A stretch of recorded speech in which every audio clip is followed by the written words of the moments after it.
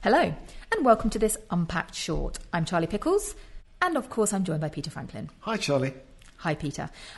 So today we are talking about what was a very popular Unpacked on the site. It is entitled What the Right Gets Wrong When the Left Goes Nuts. And this is effectively talking about the hugely divisive culture wars that America is experiencing, and how, we have this sort of, popular idea that everybody is in one camp. You're either kind of super woke and kind of pro all the sort of, identity politics and, the stuff which is classically associated with the kind of very progressive left, or you're very kind of traditionalist and, you sort of hold the sort of traditional family values, perhaps Christian values, etc., very close, and you're on the other side of the argument. But what's fascinating is the piece that you are unpacking, Peter, by Yasha Monk for The Atlantic, challenges that idea.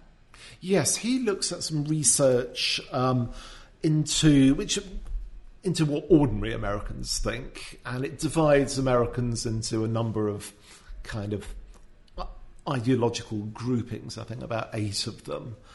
And what that finds is that most Americans are actually fairly anti-PC. It's not just your kind of hard-bitten, sort of maybe Southern conservatives or your kind of alt-right keyboard warriors. Most Americans do not like PC culture. They don't like the woke left at all. And, one of the reasons for that is that people are afraid of saying something that's considered incorrect and will get them into trouble. I mean, most people don't understand why saying coloured person is wrong, but person of colour is right. So there's a widespread antipathy to it, and it's just as strong, or in fact, in some cases, stronger amongst some ethnic minorities than it is amongst the white majority, and even amongst, young people that you expect to be most sort of switched on to this whole idea of wokeness. No, most of those don't like it either. So there's actually a pretty big consensus there. And I mean, just so we know some of the numbers, I mean, it really is fascinating. So in this report, this analysis that was done, only 25% of Americans fell into the sort of traditional kind of conservative grouping, and only 8% fell into the kind of progressive activist. So if you like, they're not hard left and hard right in a kind of, uber extreme sense, but that would be roughly where we would put them at the ends of the left-right spectrum, where there's 2/3 of Americans fall into what they call this exhausted majority, which are the people, as you're describing, Peter, who are, just incredibly tired of trying to work out what the hell they're allowed to say and aren't allowed to say, and, kind of form that sort of big majority in the middle, if we can put it that way. So, okay, so 80% believe that political correctness is a problem in America. So the next obvious question, which of course, Peter, as you always do, is the next question you ask in the Unpacked is, well, therefore, why are the Republicans not doing better with this? Yeah, you'd think if people were so switched off by the antics of the alt-left, let's call them, which seem to be pretty influential amongst senior Democrat politicians, then why aren't Republicans just cleaning up? And you might say, well, they did well enough to win the presidency, so it has had some impact. But you're not getting the Republicans winning all of these people that don't vote Republican but yet hate what's happening to the ultra politically correct left. But it is interesting, your point there, Peter, about the fact they did win the presidency, and we all know who is sitting in the White House. But that was one of the things that kept coming up, wasn't it? That this is a guy in Trump who will, he'll tell it how it is. He's not worried about the kind of political correctness. Yes. And that was a big selling point for Americans. But he's still, in terms of the popular vote, he's still lost by about 3 million votes. He still turned a lot of people off. Which links us to the next point, which Yasha Monk makes. This is the crucial point, is that all of these Americans that hate political correctness, they also hate speech, right? These are not bigots. These are people who are anti-racists, they're anti-sexists. They don't like bigotry of any kind. And yet they also don't like political correctness. So actually, most people hate all this, overly divisive speech, all these speech codes. And they just want people to treat one another decently in a very humane way. And what the right is getting wrong is that they're not appealing to this great sort of moderate majority.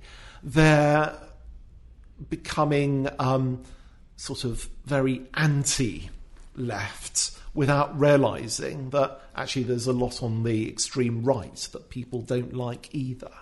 And so this is one of the points that you go into then, Peter, which is that, I suppose in a sense, because...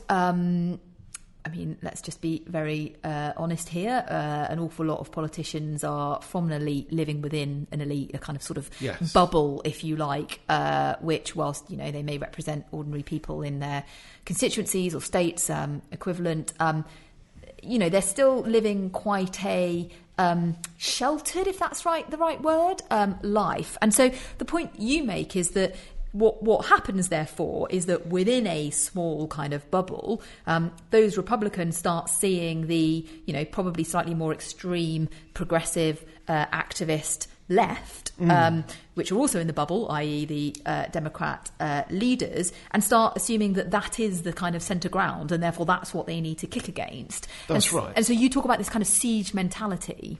Exactly. It's almost a paranoid mentality that...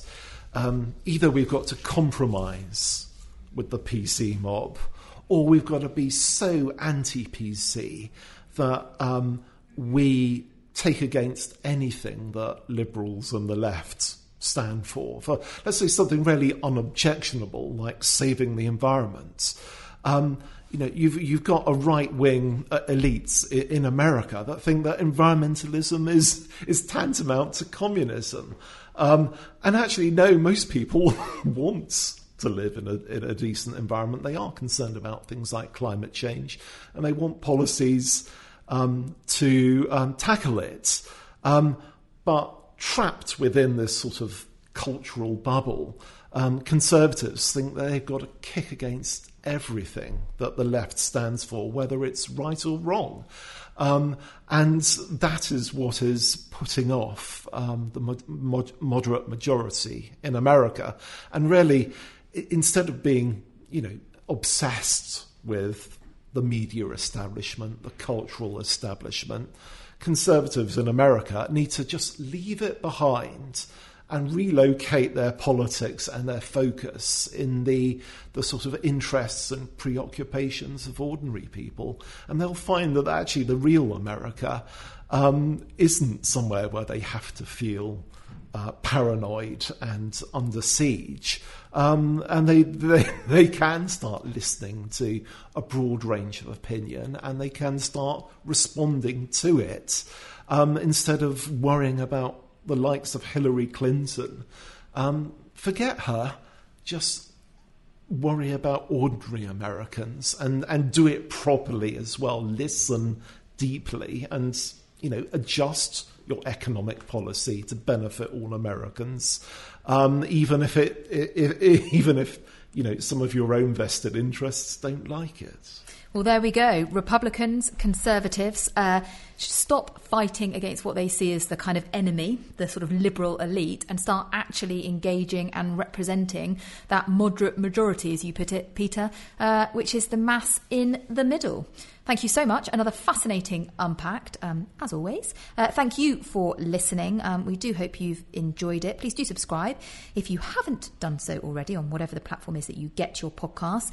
And if there are any articles that you would be particularly interested in Peter and I discussing on a Unpacked short, or just a short, if it's not an Unpacked article you want us to look at, then do let us know. You can tweet at us or otherwise you can post on Facebook. Thank you so much, and do tune in to the next one.